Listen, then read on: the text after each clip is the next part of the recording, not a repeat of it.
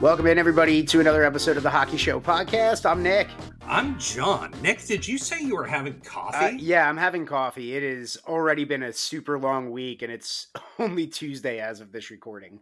Okay, so given that you usually wake up around 3 in the morning, are you just not planning on sleeping tonight? No, probably I'll fall asleep sometime around like 10, which that's been the issue. Even with a coffee? Even with the coffee, just because it's been a long day, and I've screwed up my sleep pattern for the week. I started it off wrong because Sunday night with The Last of Us being so good, it's become can't miss, because waking up that early at some point I will see spoilers, especially working. But you can't. Yeah, but you can't like just go to sleep immediately after a show like that either. Right? No, you can't. Especially, I don't know if you've been watching it or not, but like this last week was up on steroids. Like that opening sequence of Up. That's what a lot of people were comparing it to. Yeah, it was rough. And I felt kind of bad because when Wednesday Addams embraces her roommate, I teared up a bit. To the very end of Andor, I cried an insane amount. This episode of The Last of Us, nothing. Really? How do you have no soul? I don't know. Like, people die. It's happening all around them in the world that the people die. Like, but this was an episode of hope in darkness, even though it doesn't seem like hope, but there is something worth living for in this post-apocalyptic world, and being the only thing that, oh my gosh, dude, I was just like, oh, this is a Nick Offerman, man. Oh man, it was so good. And I successfully avoided spoilers for it. So I'm just sitting there watching it. Then all of a sudden I'll go, Nick Offerman, what's going on? Yeah, if I had a quarter for every time Nick Offerman played an isolated, hates the government, doesn't trust them, ready for the apocalypse, who shuts off everybody and can't find love, but then finally eventually realizes that he should open up and stop his loneliness and find love, I'd have 50 cents, because he basically was Parks and Rec on steroids in this one as well. What I mean, they could take place in the same universe. There could be some connection there, but it's a hell of a typecast. Which, it kind of is, but it's also so opposite of the comedy role of Parks and Rec, which I love when comedians get cast opposite traditional character like that. Like, you think Nick Offerman, you instantly thinking Parks and Rec and comedy and he, like all of that. Some stand-up he's done. Yeah. Oh, yeah. But then you get him in this serious, dramatic role for just an hour, building up emotion, building up chemistry with who he's sharing the screen with. Oh man, it was. And then the ending of it, and then we get a little bit of the he as well. Yeah, which was so funny. It wasn't without comic relief. Yeah, because that he moment came at I was just like, oh my god, I need tissues. I can't. I'm so. This is my heart has just been like giving the fiance, like holding her hand, like I love you, and then we get the he, and I just started laughing. I was like, that was. Thank you for that moment, Last of Us. I needed that just to break whatever spell you had over me of heartache. It was an incredibly well done TV episode. If it was its own indie film, it could have been an Oscar nominee. I'm expecting on that short list of oh man, I'm forgetting what the television awards are right now. Emmys. There we go. I could see, if not Offerman, the other actor, one of those two, I could see being on the short list of like best supporting or best cameo, something like that. Yeah, like I don't totally know the categories, but I know that he's going to be there needs to be some recognition of how great that was. Yeah. So let me just go to read the tweets about it to see if anyone else recognizes him, and oh no. Yeah, don't read Twitter. Yeah, Murray Bartlett. That's okay. There we go. Yeah, who's in the White Lotus, which I've never seen. Yeah, I only watched the second season. I know so many people that just watched the second season, and I'm like, I didn't even know that there was a season 1 until season 2. Like, I really didn't know that show existed until Jennifer Coolidge and all of that. All right. Nobody came here to listen to us babble about The Last of Us. If you want to, we'll create a Patreon and we'll do like a week by week breakdown of it. Because I am curious if like we could go off. I'd be like, have you played the game? Finished the game, John? Like, I haven't played the game. Yeah, I started playing the game during the pandemic because I was like, oh, perfect time. I'm home. And then it's a little on the nose. That was kind of why I did it. I was like, hey, I've had this game for like 2 years. Well, it's about a pandemic. I might as well play it while we're home during COVID. I got nothing else to do. But then I got distracted and stopped playing it. And here's my segue, because I started playing NHL again because we had learned that the bubble was going to happen. And I fell out of the game. So I never finished Last of Us, but I am on like season 2045 now of NHL. And I bet you have made some very zany trades involving teams in New York. Oh, I have. In said simulations. I have made some magnificent trades that have kept me my job for all of like 2 decades now in New York. But that's a video game. And in real life, there is a New York GM that I think made a very desperate move this past week. And I'm talking about Lou Lamoriello and the Islanders. And I kind of want to take a little bit of a victory lap because I said for a while I could see him going to the Islanders. Now, granted, that was before they were sitting 10th in the Eastern Conference, lost like 6 in a row, can't score goals, all of that, and they actually thought they were a contender. But Bo Horvat is now a New York Islander, John. Man, this is a move, isn't it? It's on the one hand, if a player is available like Bo Horvat and you can add him to your team, 9 times out of 10 you're going to add him to your team. But if you're the Islanders right now, it kind of seems like, well, to what end though? Yeah. Now the thing worth pointing out off the top for Bo Horvat is that he is currently in a contract year. He has scored 54 points in 49 games. He is having a season high for goals with 31. So if there was a time, to do that, it would be your contract year.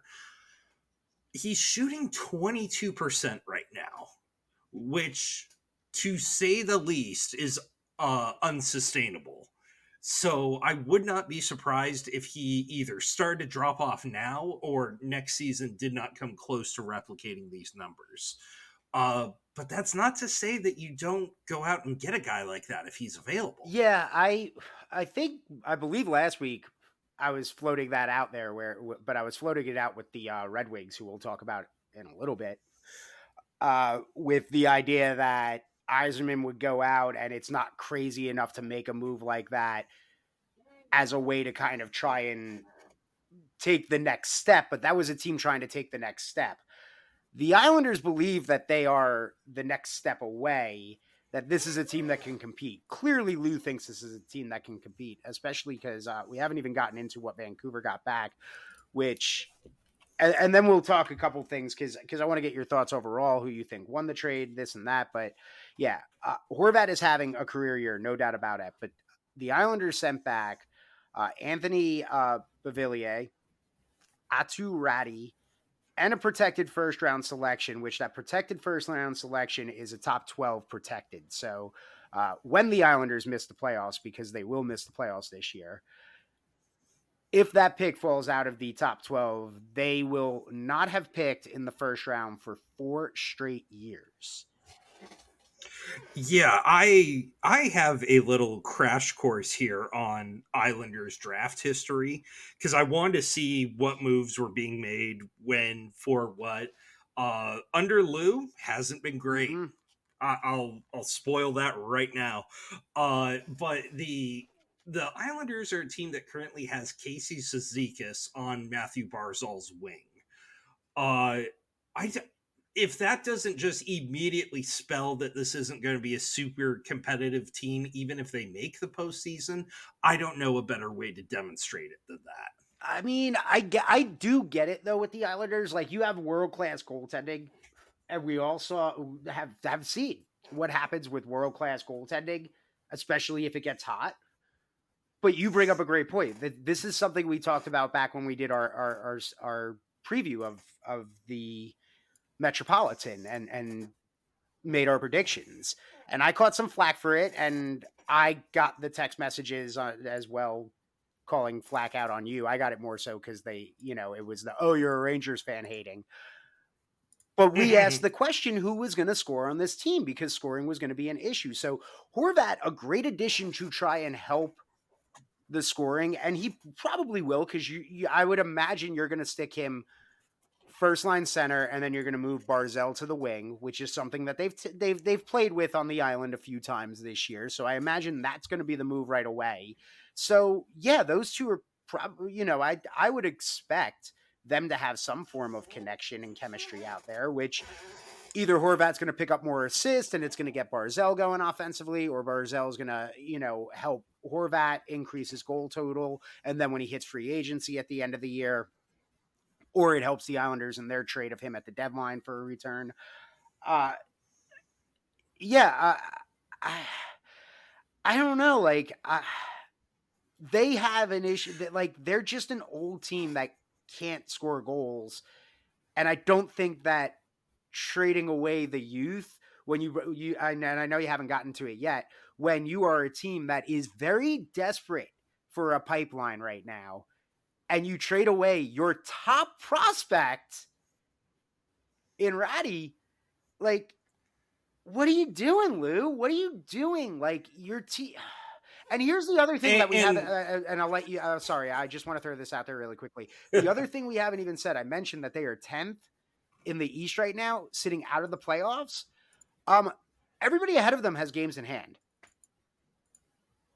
Like, yeah, their positioning here does not make you feel. And what I think they are only like, a point or two ahead of Vancouver right now in the general standings as well. They're not like them and Vancouver are very equal, which is not where you want to be if you're the Islanders.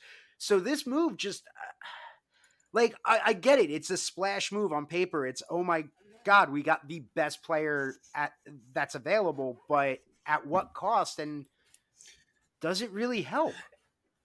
And if you were going to make a move like this, it would, I think, be a lot easier to digest if it happened in the summer rather than when there's 30 games left in the season. Yeah. And Lou was kind of coy about, hopefully we can re-sign him, because he doesn't want to sound like he's been doing anything remotely related to tampering. But realistically, there is no way in hell that you make a trade like this without having some sort of back channel discussions with the player's agent about the possibility of staying there long term. So I think it's a foregone conclusion that he's probably going to sign a deal with the Islanders. It's just a matter of when. To make room for that, Varlamov is coming off of his deal for $5 million. I also wouldn't be surprised to see Josh Bailey get bought out, just because the bottom has really fallen out from under him, and they'll save themselves a couple $1 million by doing that. So that should get them, money for Bo Horvat, no problem. But now, you're probably going to ask what I was just going to say. What gets me is, how do you let Lou make a move like this that involves so much of your future and so much of your, cupboard in the last year of his deal? Because Lou may not be back after this season, especially if Islanders fans have their way. And this is something that could really impact the team for a really long time. And I was surprised to see that they even let him make a deal like guess. I mean, I feel like I feel like the Islander front office, that's Lou, management. I just get the feeling that there's this trust in Lou. Like, the fans are obviously like, what the hell is happening? And this is Lou finally coming through on his promise of the summertime of, we're not going to sign anybody, but we're exploring the trade field. Well, he finally made the trade. It's just he made the trade at a point in the season with 30 games left that you're like, do you really think Bo Horvat is the piece that was missing this year to get you over two other teams that have games in hand on you? And let's be real, the Sabres are playing outstanding hockey. As someone who got to see them live, yeah, they play a good game. They've been really fun to watch. They are a fun team to watch, and young enough and stupid enough to go, hey, we have a chance. And they're a point ahead of the Islanders right now with 3 games in hand for the Sabres. So by the time that comes to an end, what is that? 7 points they could be up on the Islanders. And what is Pittsburgh have? 2 games in hand? Same number, 3 games. 3 games as well. And they're 2 points ahead. Boom. So yeah. The biggest parallel that they have is the Capitals, who don't have any games in hand on them, but are still 3 points ahead. Yeah. So by the end of all of this, you could be sitting potentially 7, 8 points out of the playoff spot. And you potentially gave up your first round draft pick in a year where, we discussed it. Who's going to be willing to give up their first? It ends up being Lou Lamoriello. It ends up being the Islanders when, and I know we haven't gotten to Lou's portion of drafting with the Islanders yet, but this is a team that really, I don't remember where they were ranked, but they were not top 15 as far as pipeline goes, as far as prospects goes. Truly, this was their top prospect that they included in this trade. And I get that, former Islander Bo, wasn't having the best of seasons, but he's kind of I don't want to say he's a top 9 guy. He's a third line winger. And that's fair. Yeah, and that's the production you were getting out of him, but he's also somebody that I felt for the Islanders' sake was a good fit for them under contract, under a very team-friendly control for the type of player he was. But I mean, this is also a guy though that's been available for a very long time, even before, he's kind of seems like a name that's always on the market. But yeah, I mean, and this is exactly what Vancouver said that they were hoping to get back as well in a trade, right? They said that they wanted young NHL players that, might not have panned out with the team that they were with, which is what's been happening with Anthony on the island. They want NHL ready prospects as well. Well, they got it in potentially what could be a good third line center, but has the upside of what Bo Horvat had when he came up with the Canucks. And they got a first round draft pick out of it.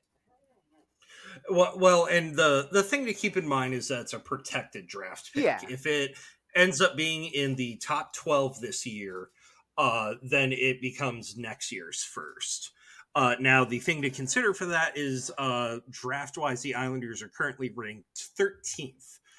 So if we were doing the draft lottery today, they would have a 2% chance of winning first overall. Of winning the lottery in general. You can only move up so many spots if you win it, so they would not have a shot at first overall. But it's something, because the other stuff that you think about for their pipeline is Corey Prongman ranked them 27th out of 32 in the offseason here. Corey Prongman being the big prospect guy for the Athletic. And probably their best prospect right now is Noah Dobson, who is a pretty solid defenseman. When you start to look at some of their younger players after that, this really starts to unravel. We mentioned Anthony Beauvillier there was playing on the top line with Anthony Barzal. Outside of that, Atu Ratty was centering the fourth line. So I think for him, that was more a being a victim of circumstance that you're behind, Barzal, Nelson, and Peugeot. So, you're probably not going to get the easiest path to move up the ranks there. But yeah, outside of that, Oliver Wahlstrom really has not developed to the way that they wanted him to. He's injured right now. It might be easy if I just kind of I did a deep dive here in my notes about what Lou Lamoriello has done as GM when it comes to the draft. It hasn't been great. Do you want me to kind of dive into that? Oh yeah, please. Okay. So Lou takes over as GM in the year of our Lord 2018. The Islanders have the 11th and 12th overall pick. Not really because of anything Lou did. I imagine most of the groundwork was laid there, but you got to give him credit for pulling the trigger, I guess. He picks Oliver Wahlstrom 11th and Noah Dobson 12th. They have combined for 369 NHL games. Hard to argue that those, weren't solid choices. In 2019, Barry Trotz comes on board. They lose in the second round. They keep their first overall pick. They draft Simon Holmstrom 23rd overall. He has played 24 games to date. Could be something for 23rd overall. I'm, not really willing to put him to the grindstone for something like that. 2020, they make it to the conference finals before bowing out. They don't pick until the 90th overall pick that year in the draft for a player whose name I can't pronounce, frankly. They moved their first and their second to Ottawa for Jean-Gabriel Pageau, who's a really solid option if you're using him as your third line center. It feels like a first is kind of steep for that, but you work with the market that you have. Ottawa used the pick to draft Ridley Greig. Jury's still kind of out on him, but the fact that you and I probably hadn't heard of him before this kind of says a lot. 2021, they lose in the conference finals again. They don't pick until the 52nd overall pick, Atu Ratty. He has played 12 games for them so far. Who he is now going to be in Vancouver. That year, their first round pick goes to New Jersey for Kyle Palmieri and Travis Zajac. Yep. I mean, Kyle Palmieri, former Norfolk Admiral. I understand why you make that move. Yeah. But New Jersey drafts Chase Stillman, who's a forward who's still in the OHL, so the jury's still out on him. In 2022, you fire Barry Trotz. You don't make the playoffs. You are picking 65th overall as your first pick with Callie Odalis. I think jury's still out on him since he did just get drafted. That year, their first went to Montreal for Alexander Romanov. Middle pairing defenseman. Again, first round pick, very steep choice for that, especially considering they did not even make the playoffs. Montreal packaged that to Chicago as part of a package for Kirby Dach. Yep. And a great pickup for them. Yeah, so it's, as you mentioned, you're getting ready to have potentially your fourth year without a first round pick. There's no way that the prospects don't suffer from this. It makes you wonder, are they, if you're, President's Trophy contenders each year, then go without your first overall pick for 4 years. You have the pieces you need to win, go out and win now. But the Islanders don't have that. And at a certain point, you look at some of their, players, a decent amount of them are on the wrong side of 30. So when you're, keeping the band together to make one last run with Sidney Crosby and Evgeny Malkin, that makes a lot of sense to me. If you're trying to make one last run with Casey Cizikas and Matt Martin, that I have a harder time understanding. Yeah, this is the Casey Cizikas contract threw me for a loop when I was checking Cap Friendly, because his age, the amount of years on that, he's gonna have 4 years left after this. Because, all right, like we talked all of that, but let's get into the idea of Bo's contract and what that will look like. Because since we're on the Cap Friendly and we're looking at this, great. Lou finds a way to re-sign Horvat, keeps his job, gives him a chance, even though they end up missing the playoffs or whatever. You figure this is going to be an 8-year deal for a guy that's going to be turning 28, and at a minimum, $8 million a year. Mm-hmm. I would say potentially he can get because this is where it gets difficult for the Islanders as well. Mm-hmm. Is that Bo Horvat just got a boatload of leverage in any sort of salary negotiation, because are you really going to give up that much for him and not re-sign him? So to me, if I'm Bo Horvat, I think a realistic number for him is probably $9 million. I don't know that he's actually worth $9 million, but given the current situation, I could see that happening. Yeah, it's I put $8 million at the minimum. Like, that's him taking the oh yeah, let's get the deal done, and kind of the thumb to the Canucks. I mean, he did say it 3 times in that presser, thought I'd be a Canuck for life. I thought I'd be a Canuck for life. Now, I'm not trying to make that a conspiracy theory of like, oh, he's going to backdoor his way back into Vancouver. Like, seriously, that'd be awesome. It would be pretty cool. It would be the most WWE heel move ever. I came back, baby. But, Vancouver can't even afford it. They made that pretty clear with the JT Miller signing. And then, oh gosh, who was it that they re-signed earlier in the week? They handed out the 2-year deal. One of the wingers, where at that point it became very clear you can't afford Bo anymore. Yeah, they gave him what Bo Horvat was making. Yeah, exactly. And it's like, okay, well, now you just... And I feel like an idiot because I specifically looked this player up before we started recording, and so did I. Andrei Kuzmenko. There we go. Andrei Kuzmenko. I was like, now that I'm looking at my phone, I can't pull up notes. Yeah, he got a 2-year, $5.5 million deal. Not nearly as well known in the NHL, but had a very decent KHL career leading up to this. So that seems about right for him. But, I'm sure he's hyped to play opposite JT Miller for that contract. Yeah. Oh, and forgot to mention this as well. Another reason why this matters, the Bo contract, next year, looking at potential unrestricted free agents, Ilya Sorokin. Year after next, next year he will be on the final deal of his very friendly $4 million contract before becoming a UFA. That becomes the question of, do you hand a 28-year-old goalie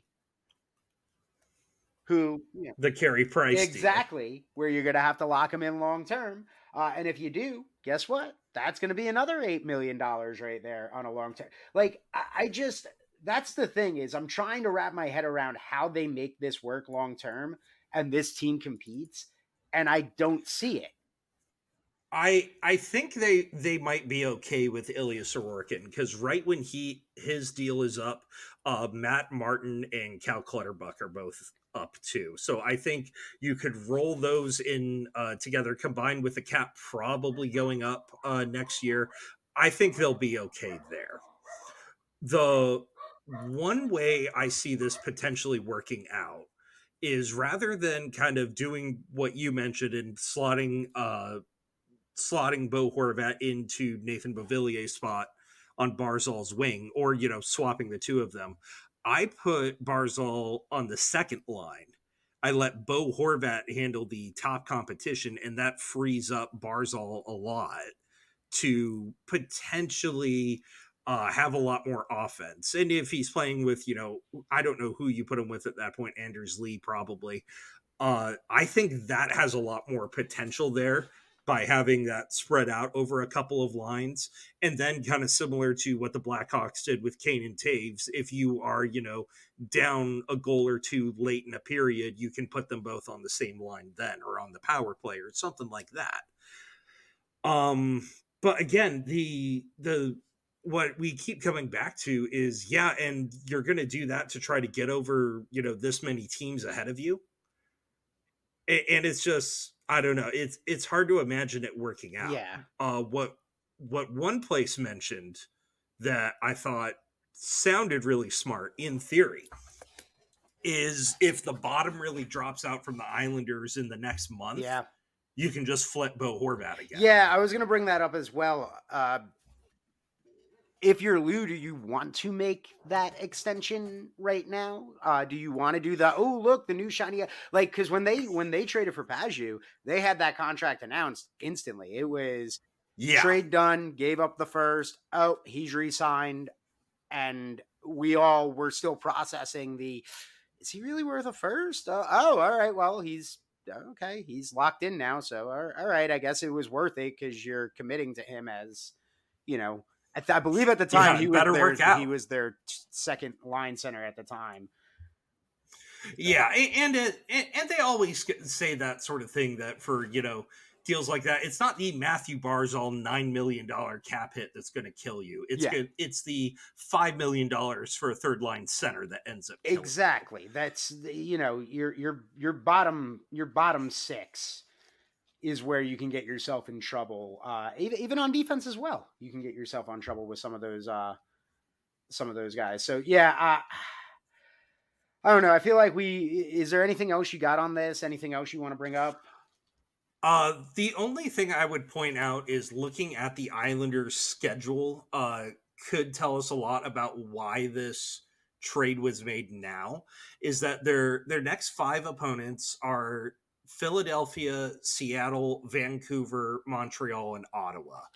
All very winnable games. Yeah. So I think they are hoping that, they've already won 2 games in a row here lately. So I'm thinking they're hoping that if they go on a bit of a run here, it makes them, potentially, getting into that last spot there. So then they could get stomped by the Bruins in the first round. Yeah, that's the other thing too. They're playing, like, if they get in as the 8th seed. Real, like, that team in a series against the Bruins has no chance. Or the Hurricanes, either or. I'll give them credit to get to the first wild card spot instead of the second. Yeah, it's, I don't know. I mean, and if you sign him long term, that could work out really well. But man, you gotta wonder about the rest of the team around. Yeah. Oh, and taking a peek at the Sabres schedule, the team with 3 games in hand. If we were saying those first 3 games back would be the 3 in hand. Oh wow. Hurricanes, Flames, Sabres, or Kings. Oof. Sabres, Kings, and that's when they begin. And when they take on the Kings, they begin a road trip. That's why I read that wrong. Yeah, so those are their first 3 back. Then they have the Ducks, the Sharks. Then they get the Leafs, the Lightning. Yeah, it becomes it's a little tougher for them right out of the gate. But really quickly, what's the Penguins' schedule look like? Because they're the other ones that have 3 in hand and are already up to. They get the Avalanche, the Ducks, the Kings. Those are their first 3 back. Okay, so and honestly, I would say that 2 of those 3 are probably winnable, and that's the Avalanche one and the Ducks one. Yeah, let's be real about the Avalanche struggling a little this year. There's been a lot of injuries piled up, and I feel like they have reached that certain maturity as a team that you kind of see with someone like the Tampa Bay Lightning, where they'll say to each other, "All right, as long as we just get in, we'll be fine." We can put the rest of it together there just as long as we get in. Yeah, but they got to be careful because they might not even get in. yeah, they're tied with the Flames in points right now. They have 2 games in hand, so that's why they have the last wild card spot right now. But I don't know. I'm believing in them until I'm given a good reason not to, and I feel like I haven't gotten a good reason not to. I feel like they were probably in on Horvat. I think the other teams I read that were potentially in on him was Boston, Detroit, and Vegas.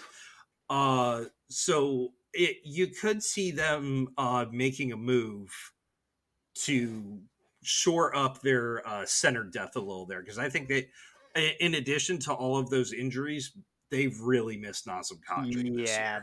that's played out. I think we all knew that would impact them, but it's played out a lot worse than I anticipated. Mm-hmm. Speaking of adding depth, players on the move, I got a question for you. After this move with Bo Horvat, I started to think there is another player out there similar to him that might not be having the same type of breakout season, one of his best seasons, but is still a player that many teams would covet for a playoff push, who is as well on a last year of his deal. And that is one Dylan Larkin, who has not been locked up yet by your Wings and Wizard Steve Yzerman, general manager. So I got to know, how do you feel? Do you think Dylan Larkin stays in Detroit, or do you think that after this move, if Yzerman can't get the deal done, he's looking at that return and thinking, I can definitely get a first this year and an NHL ready player? Yeah, I because one Yzerman also does not get ripped off on deals. Yeah, and he has the parallel that they keep drawing is to Steven Stamkos, and to where Steven Stamkos went into free agency, met with a bunch of other teams, and still ended up signing with the Lightning again. So Yzerman kind of has some big brass ones when it comes to that part of negotiations. He's not afraid to do something like that. The difference is, and this is where I think it's unfair to make that comparison, is that the Lightning without Steven Stamkos still had Kucherov, Hedman, Vasilevsky, Point, and so on and so on. The Red Wings without Dylan Larkin is a Chicago caliber team right now.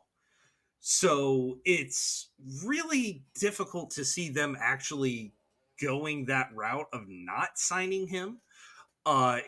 There was a rumor going around that Larkin wants a 8x9 for his deal, to which, yeah, I definitely not a $9 million player by any means, but potentially worth $9 million to the Red Wings and their, endless amount of cap space that they seem to carry each year.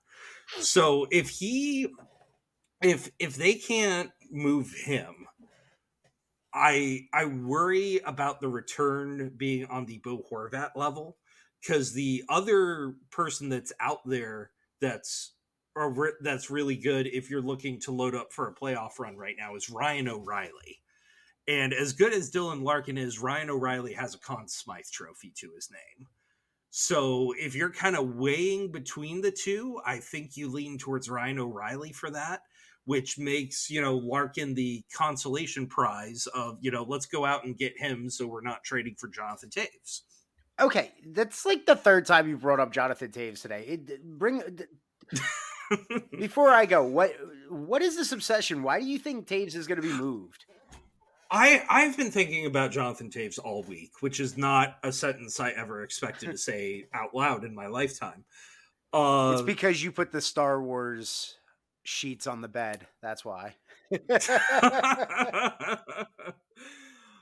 Yeah, he is. I don't know. I'm fascinated with it because he's not having the best year. I think he's, his name is more what's having him keep coming up in trade rumors more than what he would actually be able to deliver. He's making $10.5 million this year, so you may have to, launder him through another team to even make that deal work somewhere. But we also don't really know what's important to Jonathan Toews at this point. Is it, I've had my 3 Stanley Cups that, I'm good to go. I just want to help out the Blackhawks however much I can. Does it matter to him that his, career page only has the Blackhawks on it as an NHL, as his only NHL team? If you're looking at stats there, does he want to go to Winnipeg where they named a lake after the guy? They're pretty serious about him back home there. Like I could see a team missing out on Ryan O'Reilly and trading for Jonathan Taves as the consolation prize, provided Jonathan Taves waives his no move clause. So he's going to have to want to go there. And then at the end of it, are, what kind of return can you really expect for him at this point? Do you really want to be able to say that you moved quite possibly the most important player in franchise history for a 4th-round pick? And that's why I weirdly think that they're not going to end up being moved. Or if they are, it's going to be a team overpaying, and for better or for worse. Like, it could be the Bruins overpaying on that because they realize that they are, that close to winning the Stanley Cup right now, and they, do the Lou Lamoriello thing that makes sense for them, which is mortgage a little bit of the future for the right now moment, because we've got we're getting goaltending out of this world goaltending right now. We're getting, the last couple times I watched them, I know that when they face some competition, they've fallen. I know they lost to the Hurricanes the other night. It's so hard to wrap my head around games these days because there've been so little since so many teams are on like a 4-week break for the All-Star game. Yeah. I think we only have like 3 games tonight, and those are the final ones before it's all so dumb. It's so dumb to me. It's Glass Onion. It's so dumb. It's genius. No, it's just dumb. It's like, it really is. It makes no sense to me. But now I lost my train of thought because I got mad about that. So yeah, take it over. I honestly, I got myself sidetracked there. I lost my train of thought. Yeah. So the reason, I as you look through some of the teams, Boston, there we go, Carolina, Dallas, a lot of them seem to have their center depth fairly well shored up. I could see Dallas potentially wanting another second line center, but at the same time, Jamie Benn is having a renaissance of a year playing on that second line. And at a certain point, if it's not broken, you may do well to not touch that. If Jonathan Taves is going to be your second line guy, you want him playing with some younger players. Yeah. And that's where Colorado stands out a lot to me. Because as much as we love University of Michigan product, JT Compher, Taves is potentially an upgrade there. And even if he's not, and you put him on the third line playing with Andrew Cogliano, you could do a lot worse than that too. Yeah. The Chicago thing really throws me for a loop.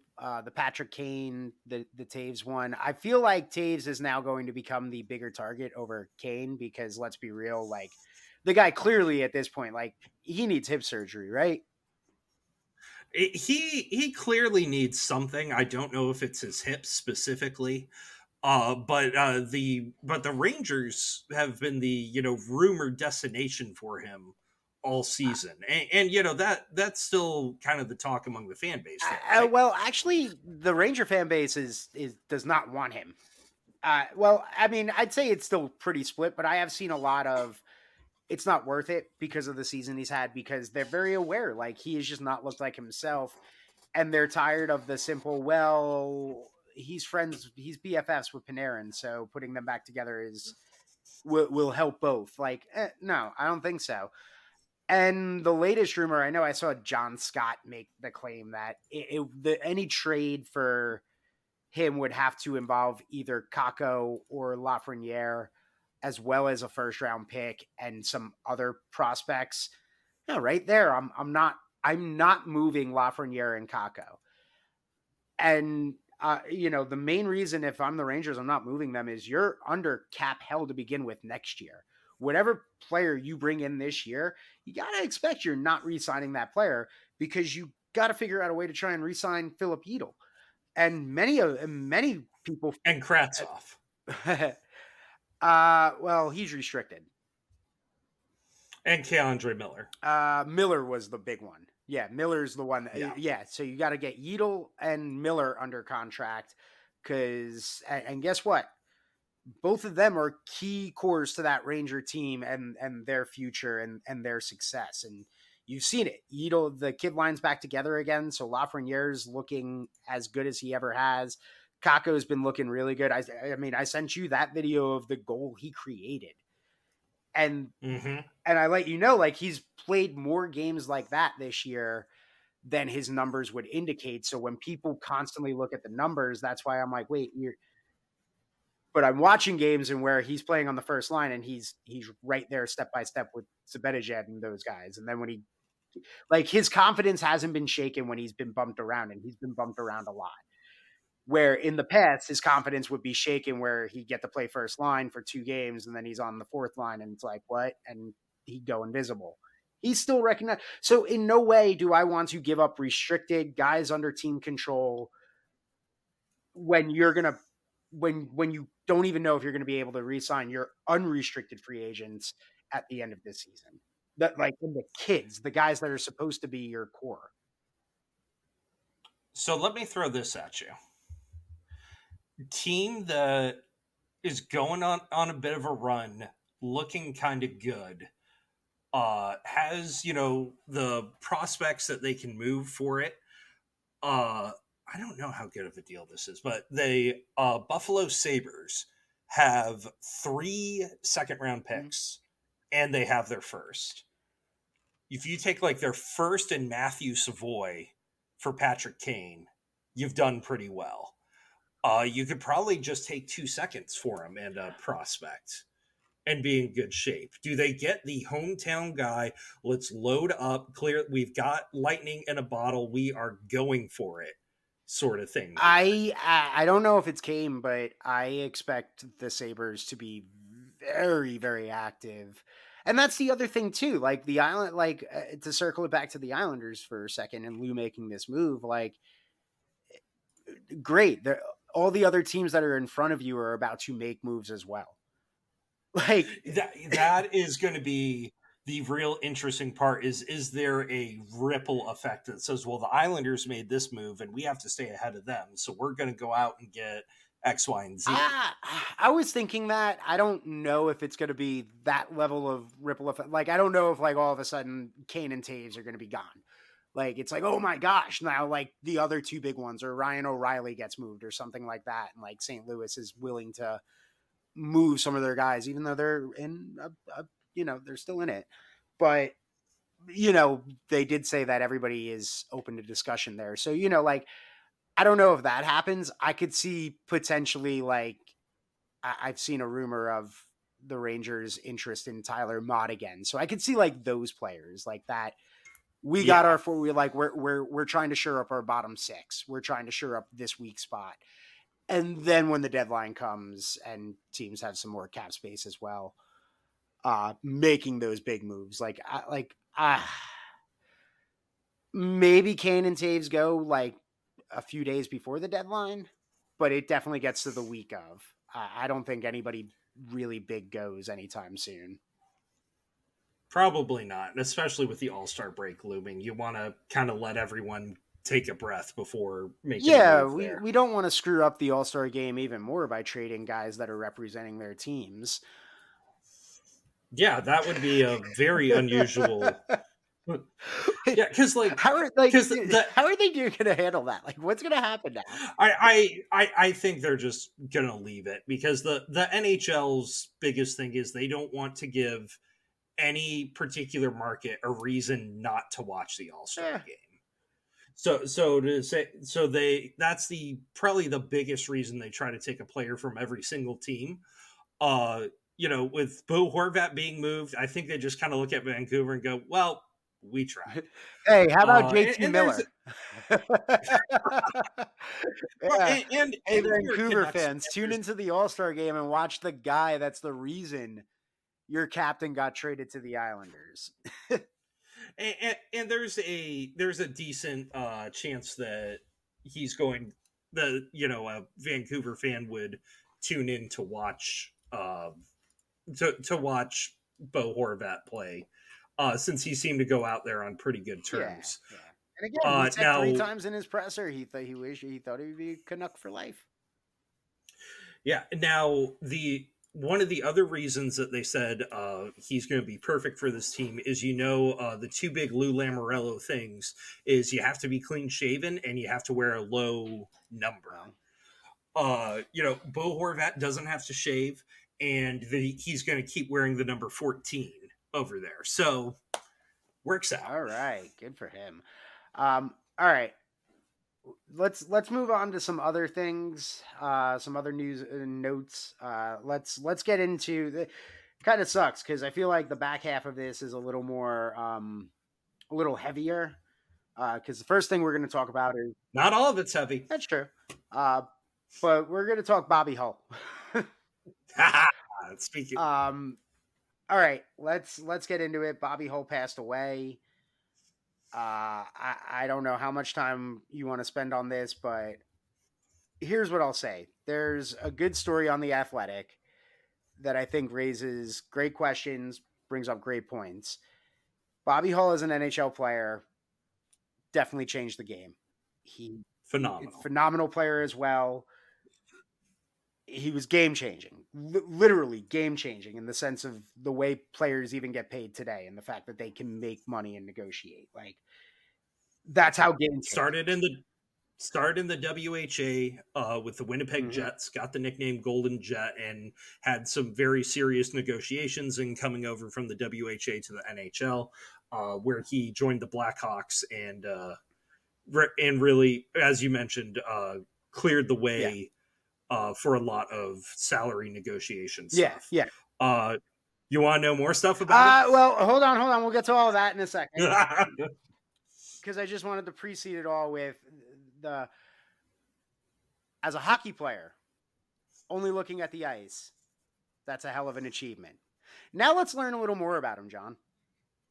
Well, Bobby Hull was known for a lot of things post-career. In 1986, he was arrested and charged with assault and battery on his third wife, Deborah, which makes you wonder about the other two in a fair amount there. She declined to drop charges, but the fact that he was arrested and charged goes a really long way towards saying what was actually happening there. In 1998, he had an interview with the Moscow Times in which he said, quote, "Hitler had some good ideas. He just went a little too far." In the same interview, he also mentioned that the black population of the U.S. is growing too fast and had some ringing endorsements for eugenics.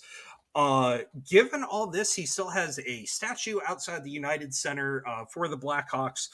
He was a team ambassador for the Blackhawks up until last season. Last season. Yeah, that's when the 21-22 season. And a player that the TSN Twitter said, incredible player and personality for the game of hockey. And reading the replies to that gave me a good chuckle. Yeah. As far as human beings go, he was a pretty genuinely awful person, and I feel like we should stop whitewashing a lot of things that we say about people just because they pass away. I thought he was a garbage human being while he was still alive, so I don't think that should change. And I think it's not unfair to kind of, when you're mentioning somebody's legacy, to mention that he said Hitler had good ideas. I don't like the idea that a lot of people want to talk about the hockey side of it and only the hockey side of it, and talking about anything else in his life is disrespectful. I agree, like about 95% of it. Really, my biggest disagreement is I do abide by don't talk ill of the dead. But of course, there are certain exceptions to that.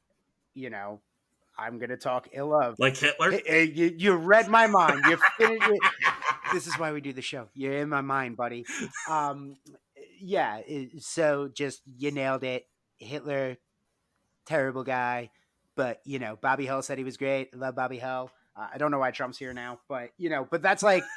But you're right. Like, I'm not going to sit here and be like, well, but Hitler. Like, no, so I can't do that with Bobby Hull. And you're right. Like, I will acknowledge great hockey player, but there is nothing wrong with following that up with But just for context, as a human being, he really, like, he was horrible. He was a bad person.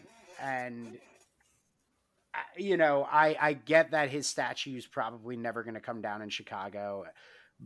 But again, like, I just hope that people in Chicago will be like, yeah, he was a great hockey player, changed the game, helped change the game, but also he's a guy that praised Hitler.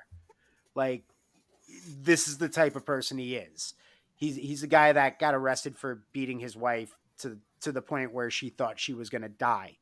That's to quote her. That's not me just making that up. That's to quote her. Like, Yep. So honestly, I do think a big takeaway here is just be a good person in life, and then there won't be a reason to talk ill of you. And that's kind of it. Like, I really don't want to, like, we don't need to spend a lot of time on it. It is what it is. Like, great hockey player died, bad human being died. And maybe it's bold of us to take a stance like this on Hitler and Hitler adjacent things. But in this day and age, honestly, we really are. The more I learn about this Hitler, the more I just don't like. Yeah, it's crazy, Well, oh my gosh. So yeah, all right. But I do want to ask really quickly, what do you do if you're Chicago in this situation? Because if you don't honor him at your first home game after this All-Star break, there's going to be a portion of the crowd pissed at you. If you do honor him, there's going to be another portion of the crowd that's like us, that's like, dude, what the, like, you're acknowledging somebody.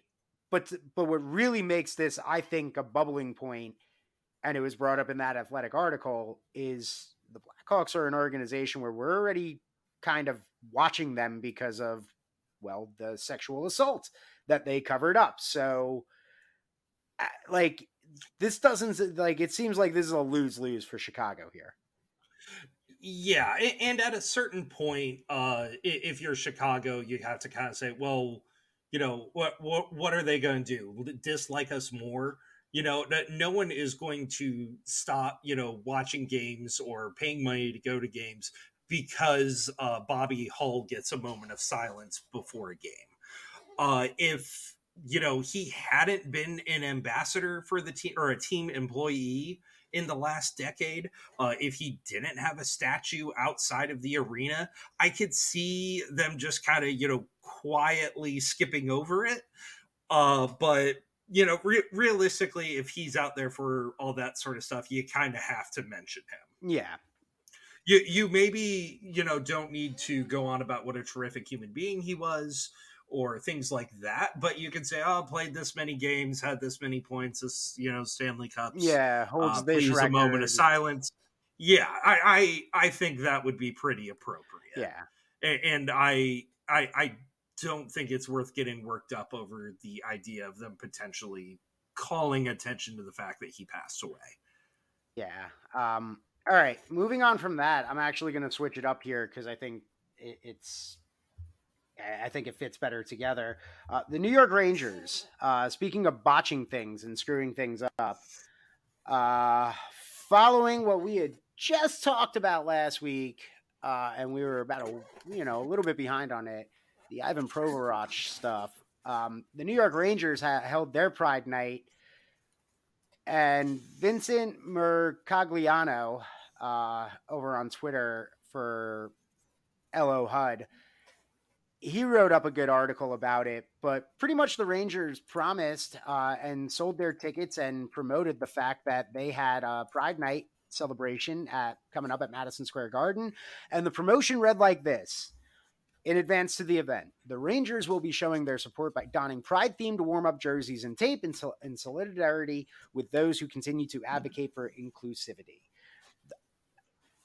Then the promo concluded with buy your tickets today.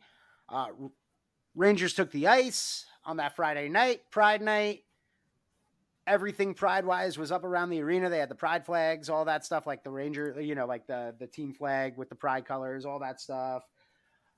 Rangers hit the ice in their reverse retro Liberty jerseys, no tape. And the Rangers organization, their response, nothing. Nothing. Nothing. Just nothing. A bare acknowledgement of it. Just this kind of like, in a way, they kind of like gaslit, because they were like, we held our Pride Night, we did our thing, this and that, and it was and we donated money to charities that support the LGBTQ plus community. But the thing is that in the past, the New York Rangers have done this, and they have worn the jerseys pregame and then have put them up for auction after the game. And those Pride jerseys have sold, and then they've donated to organizations in the community. And they've done this for many, many years, but decided not to this year for no reason, and still have not really explained it to where, oh gosh, the organization they were working with in New York was a little peeved at them. You Can Play put out a statement about it as well. So yeah, following the issue of I'm not warming up, we now have the Rangers saying they're going to warm up in these jerseys and they're not. And when I go to Google it, just to kind of see what, potential opinions are out there for it, the Daily Mail from the UK has a big story on it, which is just the kind of publication and headline you want to end up in.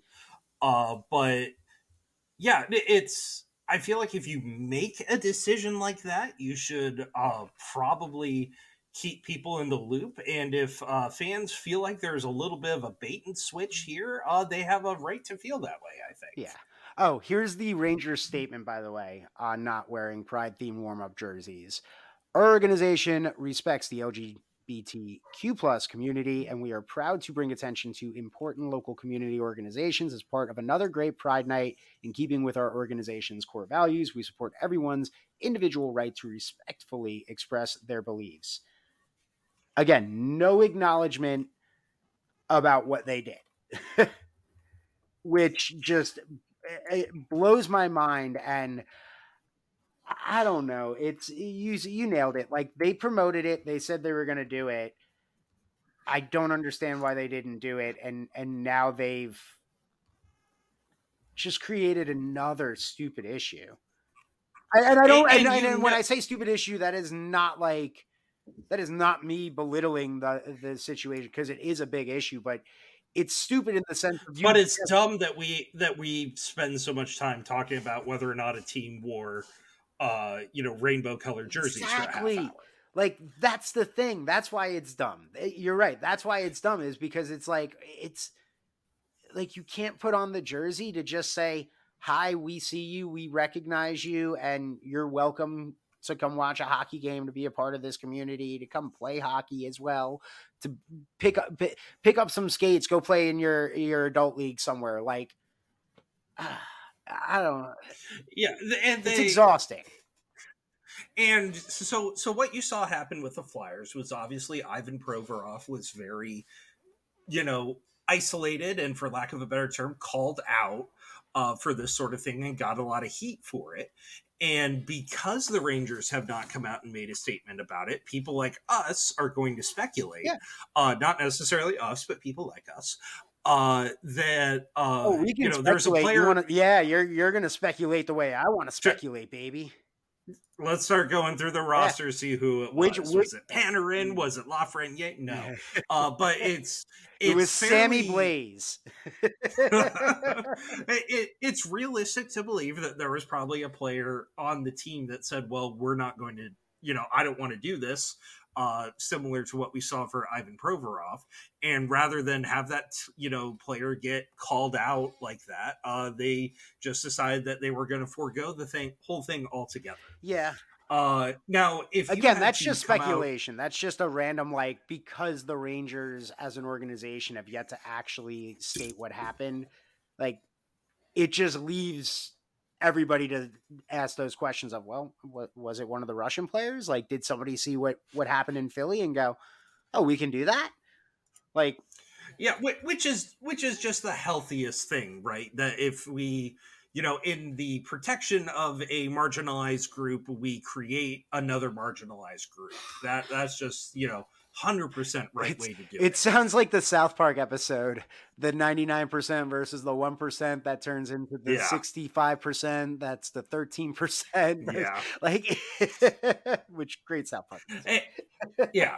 And to again, as you said, the whole, it's dumb that someone clearly can't be bothered just to, create something that could be sold for charity purposes, for 30 minutes of a warm up, which probably isn't all that important to players individually anyway.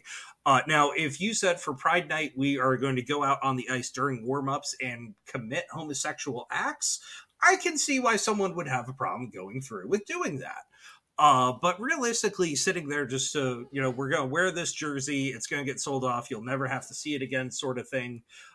Just, I don't know, man. Yeah, it's confusing to me. It really is.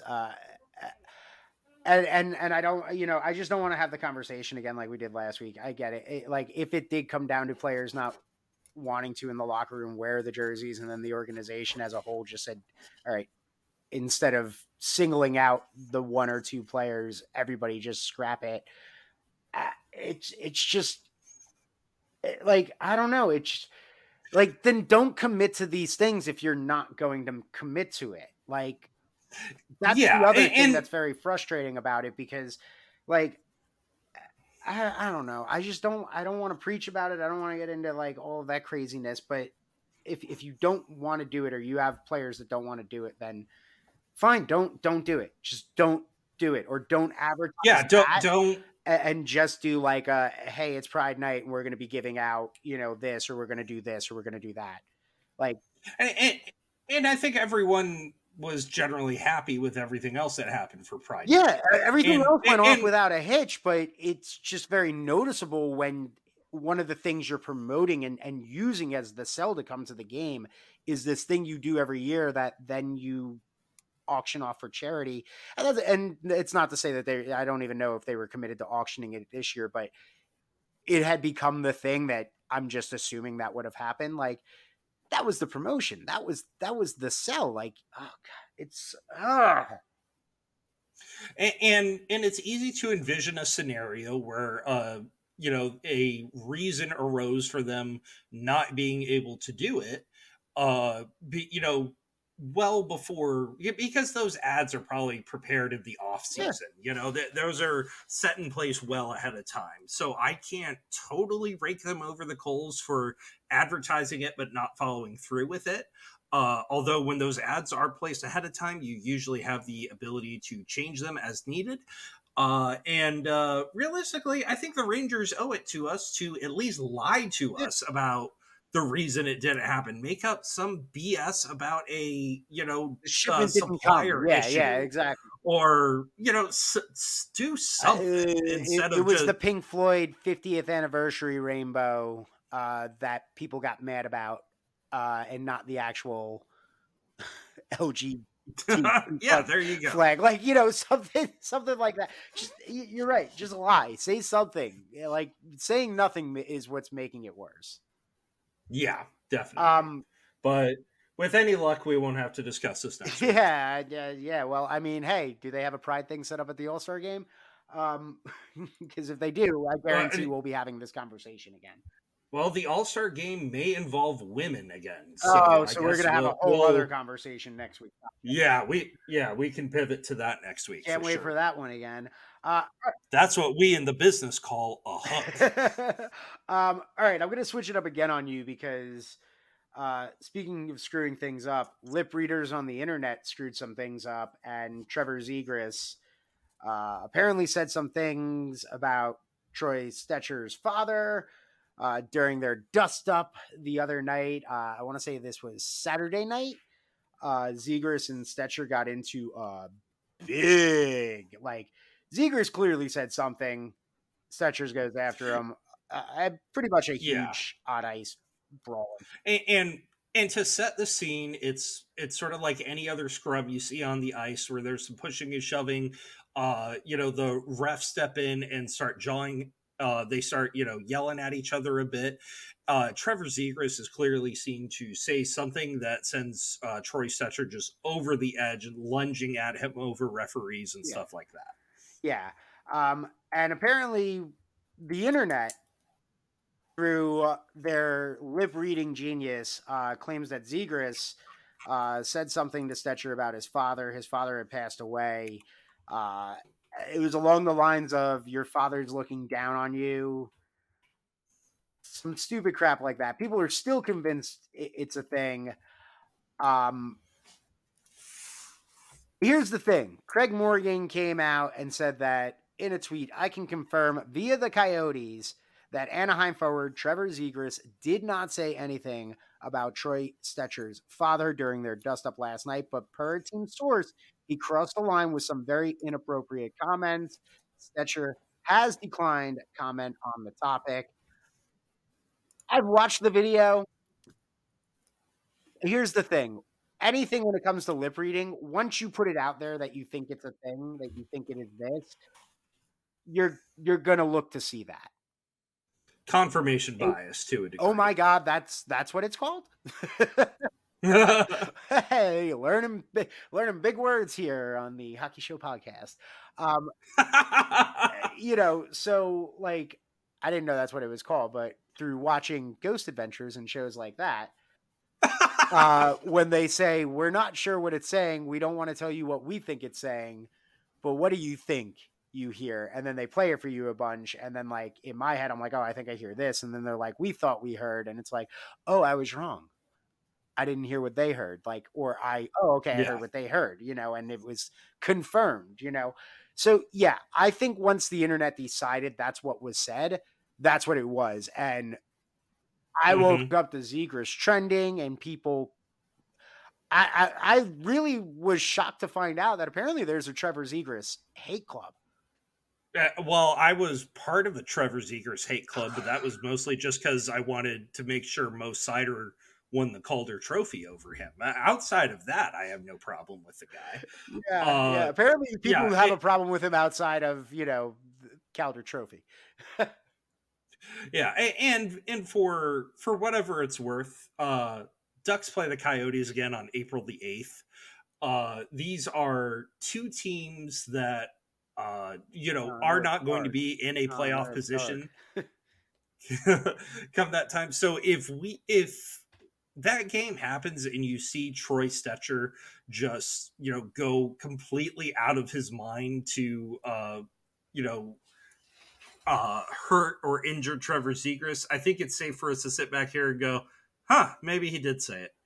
But, past that, he clearly said something for it. Trevor Zegras is 21. As long as he's not using a, hurtful slur or something like that he should know better than to use, I'm willing to give him a pass. And even if he did, frankly, I would rather not be remembered for everything I did when I was 21. Same. So, yeah. Yeah. He probably said something he shouldn't have that was a little too far. Realistically, that every possibility exists that he, reached out to Troy Stetcher to apologize immediately afterwards. I don't think anyone's asked Troy Stetcher about it. I don't even know if anybody's asked Trevor Zegras really about it as well. Yeah. It kind of seems like Zegras has just not had to even, which I don't think he needs the answer for it, but it seems like nobody's asked him the question now that I think about it. But yeah, but you want to, it makes you kind of maybe pay more attention to that game than we would have previously. Yeah. And here's what I'll say about the Zegras thing as well. The internet jumping to conclusions and piling on the hate to the point where Zegras is in my top trending feed when I wake up in the morning, and it's just nothing but everybody spewing on this kid with no real clear anything of what actually happened outside of something was said and guy tried to kick his ass. And here's the thing. On the rink, like you said, as long as he didn't say a slur or cross the line with some type of like hateful comment, it is what it is. Like, it's hockey, man. The guys are chirping at each other. This is what they do. Yeah, I promise you, we would not like the things that they end up saying to each other on the ice if we had all players mic'd up at all times. Yeah. Uh, but yeah, it's a shame that he was trending and not for just getting the overtime winner in that game, which he also did. Yeah, I didn't know that until I actually went and read up on the game. Yeah, which is, no, that I don't know. All right, the last thing I have is, if you heard a collective scream wherever you are in the world, a loud like, what was that? That was probably Toronto Maple Leafs fans when they found out that Auston Matthews was not going to be at the All-Star game. And after that game against the Rangers that they won, Matthews has been sidelined with an injury. It was as if millions of voices suddenly cried out in terror and were never, ever silenced, ever. Something terrible has happened. But yeah, he's going to be out for 3 weeks. I think we were all kind of expecting that a player of his caliber might try to, conveniently have an injury right before the All-Star game. But if you're going to miss 3 weeks for it, that has got to be a pretty legit injury. So given where they are in the standings, they're probably going to be just fine. Yeah. This won't be the first game that they've had without him this year, but you certainly don't like to hear it. Yeah, you don't like to hear it when it is your star, but it's still the Maple Leafs. They're in a fine position. They still got Marner and everybody else there that can help the team out a little bit.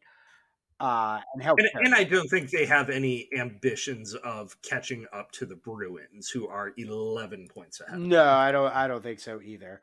All right, that was kind of the last thing I had, but actually, I just want to throw this out here really quickly. Backstrom. I know the Capitals got pretty blown out in that game against Carolina, but Backstrom got a goal in his since returning, and I just kind of wanted to acknowledge that, because there was a chance he could have never played hockey again, let alone score a goal again. So kind of cool for the Capitals to get that guy back. Yeah, they got to be excited to have him, healthy again and able to function like that. So, good on them and good for him for getting that monkey off his back, so to speak. Yeah, getting out there, getting a goal, and doing his thing. So, and again, to circle it back to the start of the show, Capitals are starting to get a little healthier again. And good luck trying to catch them if you're the Islanders. Yep. So yeah, sorry that this might have seemed like it turned into an hour plus of, hey, Islander fans, you think you're happy? We're just trying to be realistic. There's a reason we worked in sports talk radio. All right. Do you have anything else? Did we miss anything that you wanted to talk about? No, I think that's pretty much it. I have some theories about Ryan O'Reilly, but we can always get into that next week. All right. That sounds fun. Yeah, we'll trade deadline a little bit next week, especially since we'll pretty much just have the All-Star game to talk about. Yeah. Oh, boy. That should be fun. Yeah, All-Star game this weekend. What are your thoughts? I guess we'll wrap it up there. Not that excited for it, but there's always usually some good headlines and a couple of cool highlights that come out of it. So I'll look forward to that part of it. The thing I'm excited for the most is the skills competition. It's always, I always look forward to that more than the game. Frankly. Yeah. Same. The game for me, I wish they would have done it the following weekend, considering there's some other big thing that keeps us occupied that second weekend in February when there's nothing going on in the first weekend in February. It's wild. It's, there's like no sport that is in the middle of their playoff playing that first weekend in February and just the NHL is like, hey, let's not have games. Let's do an All-Star game. So, yeah. Sorry, I got distracted again through the pure stupidity of the scheduling and the not putting the because I was just gonna say This is gonna be I will never understand why the NHL does not plan their All-Star game on Super Bowl weekend. And this is going to be great off-season content for us. Is that if we just going through list by list things we'd change if we were in charge of the NHL, and just running through a list of things like schedule. Okay, the only reason I could see the NHL not doing an All-Star game, and I'm pretty sure the NBA is doing theirs as well. Like, I don't know. Like, it's either they overlap or it's like in 2 weeks.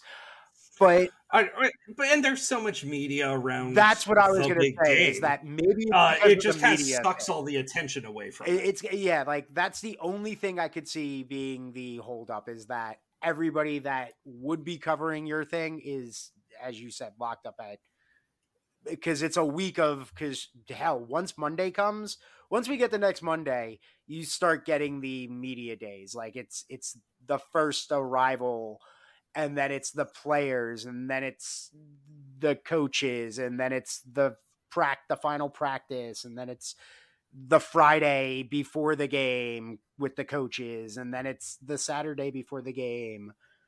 And the fan fest. All the 100 concerts going on in the area. Luke Bryan here, Kid Rock here, Sheryl Crow here, rock artist here, Alice Cooper. I'm just throwing out names now. But all right, got anything you want to plug, John? No, the people have heard from us long enough. I am on Twitter. If you somehow have not heard of me, JT Evans, number 0. If you have not heard enough of me, that is where you can go to find more of my very intriguing thoughts and feelings. Yeah, do it. And I'm wonderful_radio. All right. Thanks for listening, everybody. Thank you. Bye-bye. I started drinking with me cousins. As far as I can tell, well, we never caused no trouble. In fact, we all worked out quite well. There was me and there was Billy, making quite a scene with the beer and the vodka, the whiskey, and then many other things. The last week of October, and we were by the falls in room number 32, right down the kitchen hall. My grandfather told me, it's in your Irish blood, you see. Broke down the situation, and here's what's wrong with me.